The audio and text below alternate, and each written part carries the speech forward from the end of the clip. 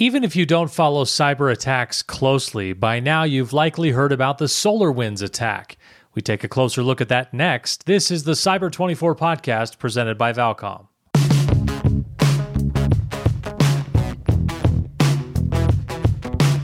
Welcome to the Cyber 24 podcast, the weekly podcast dedicated to helping business and governmental leaders better understand the often intimidating topic of cybersecurity so you can make better decisions for your organization. We also look at interesting cybersecurity stories in the news and help make sense of them and see what lessons you can take from the cybersecurity incidents experienced by other organizations. My name is Marty Carpenter. I work in strategic communication, public affairs, and general problem solving. I'm joined today by our panel of cybersecurity experts. Dan Schuyler from Valcom and Paul Whittier from Adlumin. Dan, how you doing today? I'm doing great, Marty. Great to be back. Thank you for having me. Always good to have you here. Paul, you doing all right? Doing good. Thanks for having me. All right. Our topic this week is SolarWinds. And I wouldn't say there's any late breaking news about this. It's something that's been out there in the news for a while. And I think for folks who work in cybersecurity, you guys know a lot about the SolarWinds attack. But for people who don't live and breathe cybersecurity all the time, our audience of business leaders and elected officials who are just trying to wrap their head around cybersecurity and understand it a little bit better and not be so intimidated by the topic, I think we may be getting to the point where they've heard that enough that they think, as a lot of people would, what is that? I'm hearing a lot about it. I should know more about it. Maybe it's something I should pay a little bit of attention to. So I thought we'd just jump in today and have a nice little refresher on what SolarWinds is and see what kind of lessons a business could take from it. So even though it's not something that's in the news freshly, it is something that's still in the news. And I think, if you happen to hop on Apple News or Google News and did a search, you'd find a lot of people still talking about what are some things you could learn from this. So let's jump right in with that. And I guess we'll start with our quiz question, our definition question right off the beginning. And I think it's Dan's turn to take this one. So, hey, Dan, what is SolarWinds and why should I care? Well, let's start with just the first one. What is SolarWinds? What's the SolarWinds attack? So SolarWinds is a technology vendor, and the attack happened with their Orion platform. So let's be specific because we want to make sure we get the details right on behalf of SolarWinds. So the Orion platform is a network monitoring and bandwidth tool that enterprise organizations, including many federal government agencies, use and have used for quite a while. Again, it manages the network activity, the bandwidth. It looks for faults on your network, and it's a very popular large enterprise tool that happened to get compromised and had been compromised for quite a while. And as a result of that compromise, many of those networks that the Orion platform was installed on were also compromised as well. Yeah, we've seen these type of attacks before. CC Cleaner was one, but really, I won't say the brilliantness of the attack, but the reason why this type of attack is so successful is because they attacked the update to Orion, and most people are going to accept those packets coming into their network. They're going to say that SolarWinds Orion was a trusted source. So when that comes in and does an update, it's a trusted piece of software. It's whitelisted, it's approved. And then once that comes into the network, it's able to do what it did maliciously because it was basically on the approved list. It's like going to the club and they're like, yep, you're good. But it's not really you. It's somebody else who just has your ID. That's kind of what happened in the software world, right? Someone snuck something dirty inside the update. I like that analogy, other than the fact that when you say that and I look on our Zoom where we're recording this, I don't think I could pick three guys who look less like they've been trying to get in the club and been on the list than the three of us. Oh, you're saying we're not on the list? Yeah, I mean, maybe you've tried to go. We also don't strike me as a group that goes to the club a lot, but even if we did, I don't know that any of us are looking like on the list, guys. If any two of the three of us are, I'm sure it's the two of you. I'll give you at least that much. How's that? Is this like the hair Bear Club for men, or man, that would be the club that I'm on the list for that one. I'm on the before list is the way I would look at that one. So, okay, so why was this one in particular such a big deal? Why does SolarWinds kind of get singled out as, hey, this is such a big? Is it the scope of the overall problem that was caused? It's who they hit. So many big companies, so many government agencies, so many important business. I mean, the type of customer that they attacked, enterprise, is just this scares the pants out of every organization out there that they've got someone hiding out in their network doing malicious things without them knowing for a long period of time. That's horrifying to any company. It was both, SolarWinds, to Paul's point, is used by Fortune 500 companies, the federal government, other state government agencies, and the attackers were in these networks for quite a long time, gathering information, et cetera, et cetera. So because SolarWinds is such a prevalent technology across both the commercial space and the government space, that's what makes this attack so devastating. And it was at the network layer where all of your data and traffic is flowing. So it's not on just one server. It's monitoring your entire network, and they're able to see that entire network traffic and grab any of that data. So that's another reason why it was so devastating. It wasn't just isolated to a specific area of the corporate entity or the government entity. It was on their entire network. It doesn't necessarily sound like we've reached the point then where you could say we've been able to sort of unravel the whole thing or untie the knot. Like, do we have a full appreciation for just how big the attack was, or do we just sort of understand it in the principle of, wow, lots of big companies use this, and so it could extend really far? Or do we at this point feel like, okay, we know exactly who got impacted by this, or is there still so much that's unknown? It depends what tools the company was using and what kind of forensics they have to be able to identify.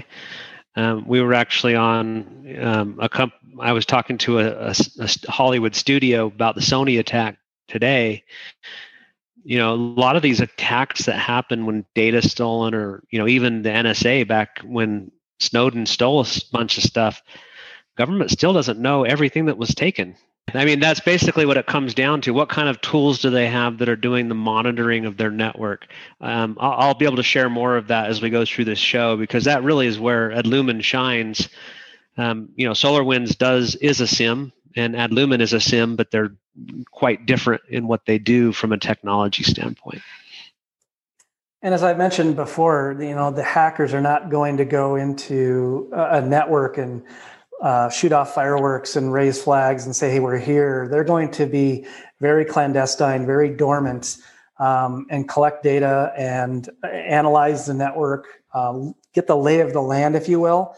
A good hacker never gets caught. And clearly, we will never know the total ramifications of this attack, because we don't know how widespread it is. Many organizations are probably not going to admit to the attack. They're not going to admit to the type of data that could have been compromised. We don't know how long the hackers were in these networks, whether they were commercial, government, et cetera, et cetera. So this is a big attack, and I don't think we'll ever know the scope of this attack, other than it was pretty significant. And while some details will percolate to the top over the next 3 to 6 months and onward, to your point, I don't think we'll ever know the true scope of this attack. Yep. When I worked at SonicWall, the CEO was Matt Medeiros, and he would constantly say, "What's the best attacker? What's the best hack?" He goes, "It's the one that you never heard about and no one ever got caught." And with the Orion attack, it's evident that they had their way for far too long inside all of these networks. That's the shame of all of it, is what were they doing to monitor what was happening inside those networks? Because there are tools out there that could have monitored. Yeah, Paul makes a great point about that. Yes, the the attack was not necessarily the fault of the customer of the SolarWinds product, but Paul makes a great point. There are tools out there that could have monitored the network and alerted these companies to the attack. And so that is something that these companies could have installed to help mitigate the attack, or to at least alert them that, hey, there's some suspicious activity going on and we need to remediate that as quickly as possible. Time to take a break, but first a reminder that Cyber24 is presented each week by our friends at Valcom. Valcom is a Utah-based IT solutions and services provider with a drive for getting IT right. From ironclad security to computing and beyond, Valcom's 35-plus years means they have the experience and the expertise to help your business from desktop to data center. Back with more on the Cyber24 podcast presented by Valcom right after this.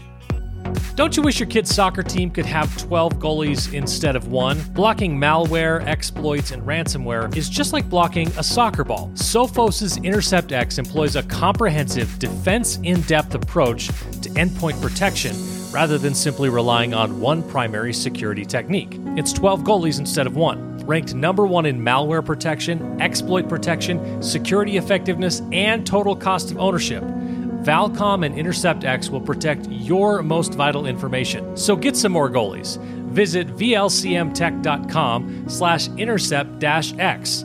That's vlcmtech.com/intercept-x. Listen, IT leaders, I know how hard it is to manage your security posture. With dozens of different security technologies that vary in process, application, and response, wouldn't it be nice if you had security baked right into your actual server hardware? HPE's Gen 10 servers offer exactly that. As Utah's biggest HPE Platinum partner, Valcom believes that your server infrastructure should be a priority in your defensive strategy. Protect your organization with innovations in firmware protection, malware detection, and firmware recovery, right down to the silicone. Learn more and check out Valcom's on-demand webinar with HPE at vlcm.com/server-security. That's vlcm.com/server-security.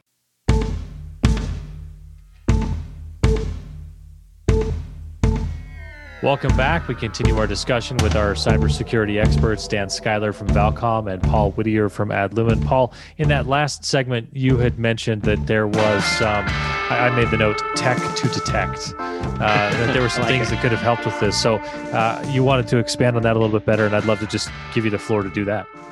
Yeah, I think I've mentioned Tim Evans before on the call. He's one of the founders of Adlumin, but he was the commander of a hacking squadron. And they went out and they did hacks against other networks all over the globe, right? The government needed something to be done from a hacking perspective. His squad would go out and do it. But there were things that they did to be able to get into those networks that we should all be worried about. Now, there are new technologies that would have made his job extremely difficult. And whether you buy it from Adlumin or anybody, the term is called UEBA, User Entity Behavior Analytics. And we use AI and UEBA together. And basically, if you think about it, every user has a pattern of behavior. Marty, you probably open up Outlook every day in Chrome, and certain applications that you run. Oh, for two. You log it. Oh, for two. Okay, well there you go. but different versions, yes. But 0 for 2 on the specific. You may have a VPN that you like to log in to get to your sports. You may have certain applications, Word, but you don't probably log in at certain times of the day, certain places. You do certain things on the network. What UEBA does is it lays down that pattern of expected behavior, and then if you do something really different, it will alert the system and cause, an alert. Same thing with servers. Servers typically do the same things, access the same things. And so what UEBA does is it looks for an anomaly in the behavior that is expected and will alert an administrator of something like that. In the event of the SolarWinds attack, had they been using modern UEBA, where they're looking for, things that are happening from escalating privileges, doing things across the network. Believe you me, they were snooping all over those networks. They were doing all sorts of things that would have thrown off a UEBA alarms all over the place. So, UEBA is kind of a newer technology, but it is one that I think is going to be one of the most important technologies that we deliver. In fact, Dan was actually talking about a customer that got ransomware where the attacker went in and turned off the protection systems, and then the hacker goes in and starts to do whatever they want because the systems are off. In the case of UEBA or lost credential attack, these are becoming more common, where the attacker will get in and start to be able to do things in the network. UEBA detects those anomalies and can prevent further damage. No, I totally agree. The technology has been maturing over the years and has gotten more sophisticated. And depending on your needs as an organization, it's definitely a technology you should look at, especially when trying to identify anomalous behavior that just falls outside the norm that most non-next generation technologies can't catch. UEBA technologies are definitely a solution you should look at it if your organization has sensitive data, confidential data, or a lot of compliance requirements. It's definitely a technology to consider. So, final thoughts on this SolarWinds stuff. It's such a big thing. I'm wondering if you're a business owner with like a medium-sized business or even a small business, what lessons can you take from this? What can you apply or learn from someone who's had to learn it the hard way from other businesses that had to go through this? Anything you could extrapolate from that to give as counsel to a business that may fit that category? Dan, let's start with you, and then we'll go to Paul. Well, we can circle back and look at this attack affected hundreds, if not thousands, of commercial organizations and government entities. And so it was a very sophisticated attack. Clearly, there are technologies out there that organizations can consider, UEBA being one. There are deception technologies as well, which we could talk about on another podcast, that organizations could consider. But just having a good insight and telemetry in your network is going to be helpful to be able to identify any suspicious network activity that isn't normal and could be a result of a malicious actor. And so if you are an organization that has sensitive data, confidential data that you really need to protect, then there are technologies out there that you should look at and consider to prevent this type of attack. But again, very sophisticated attack, affected a lot of organizations, but there are technologies out there that could help prevent this attack in the future. Paul, final word to you on this one. Yeah, I agree. I mean, I've been in cybersecurity for a long time. These new type of attacks are basically designed to bypass security tools. Or, you look at Tim's response, from he as a hacking commanding squadron, he never used malware. Like he'll tell you he never used it. They wanted to get into the system legitimately, act as a legitimate user, and then use the system against itself or against you. It's important to be able to put some tools in place that monitor the anomalous behavior. I think it's one of the coolest technologies out there to be able to prevent these type of attacks. Even some of the large enterprises, they've got big SIEMs like Splunk. And Splunk does have a UEBA product. It's called Caspida, but it's a separate cost. It's it's a black box. It's very difficult and expensive to implement. So even if customers have some of these SIEMs that have UEBA, they're not necessarily implementing them, and it's not broad spread across the environments out there. UEBA would definitely be an important piece to look at. Yeah, this dovetails a little bit off of what Paul said, that the hackers really have the advantage because they are aware of all the tools that are out there, and they can exploit the weaknesses of those tools. And so it can be difficult, especially when these attacks are very sophisticated, to not only identify them but stop them. But the UEBA technologies, the deception technologies are getting much more sophisticated and are making these attacks harder. Great stuff. Great insight, guys. I appreciate you sharing with us as always each week. We got just a few minutes left in the episode today, so let's wrap up with everybody's favorite segment. What's cool this week? And I'm trying to think, where did we start last time? I think we started with Paul last week. So let's go to Dan first, and I'll ask you, Dan, what's cool this week? Apple's having their March event this month. I'm looking for the date. Well, it is this month, and they're going to be announcing some cool new products that we don't know. There might be some that are going to be a surprise, but they will be announcing some new iPads with better displays. And so I'm looking forward to that because I'm just really, the technology that are built into these tablets is just amazing. And what you can do with the tablets now versus a laptop is pretty significant. So it'll be interesting to see the new iPads that get released this month. I always like the Apple events because that's when I find out what I'm going to spend my money on, right? They just, it's always nice when they'll let me know where my money is about to go. Very cool. I look forward to that as well. Paul, what's cool this week with you? Well, it's been a year since we've been in this whole COVID thing, and almost a year, 2 weeks ago, I got back from Costa Rica. Costa Rica is sounding really great right now, and the prospects of having all the new vaccines, hitting the shelves. I just hope we can get over this. It's been a tough year, I think, for all of us, and the prospect and hope that we could go on a cruise again or go to a foreign country and do some travel, or even stop wearing masks in our own country and own communities. It would just be such a great thing to have this thing end. I don't know about everybody else, but a year into this, we've been dealing with this for a long time, and it'd be great to have it end. Well, we're recording this today. We're recording this episode on March 2nd. You're hearing this at best probably about a week after that.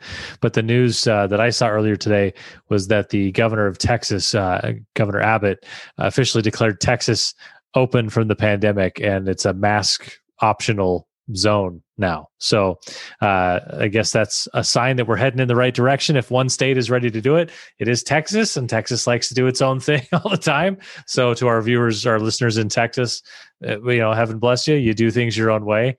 But, everything, even here in Utah, the governor has said, hey, by the 4th of July, we anticipate being in celebrations together, mask free and in large groups again. And really the numbers would show us that we're heading toward it probably, toward the end of April. So everything heading in the right direction. And I think collectively we've all been through enough with this where we're just crossing our fingers and holding our breath and saying, just come on, this has got to be the light at the end of the tunnel. So I'm totally with you on that one as well. I'll throw this in for my what's cool this week. I've been working with some different clients on some video editing projects, and it's still just amazing to me that that in our economy, the way it's set up, where everyone can kind of do the thing that they're specialized at, and at a low cost deliver a good to you for something you need, is just amazing. And I find it most remarkable. I know how to edit video. I am not a graphic maker.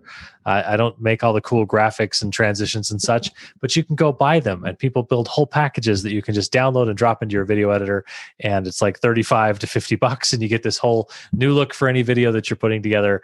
And it's sort of a tech thing because it's done on a computer, and I like video editing.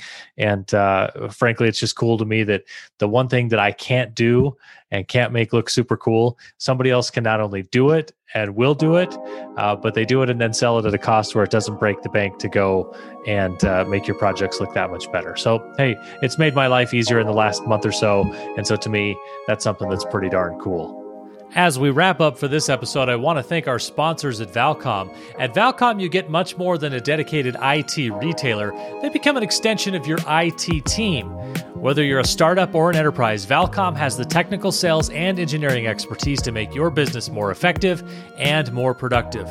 Check them out at VLCM.com to learn more about Valcom's end-to-end solutions, the technology vendors they partner with, and so much more. That's VLCM.com.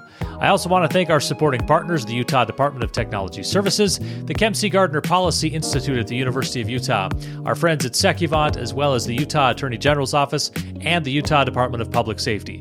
A reminder, you can follow us on Twitter at cyber24_, or you can follow us on Facebook. Hit us up in either place, let us know what you think, or if you have a topic you'd like to hear us discuss on a future episode. You can also rate and review the podcast on Apple Podcasts. Thanks, everyone, and stay safe online.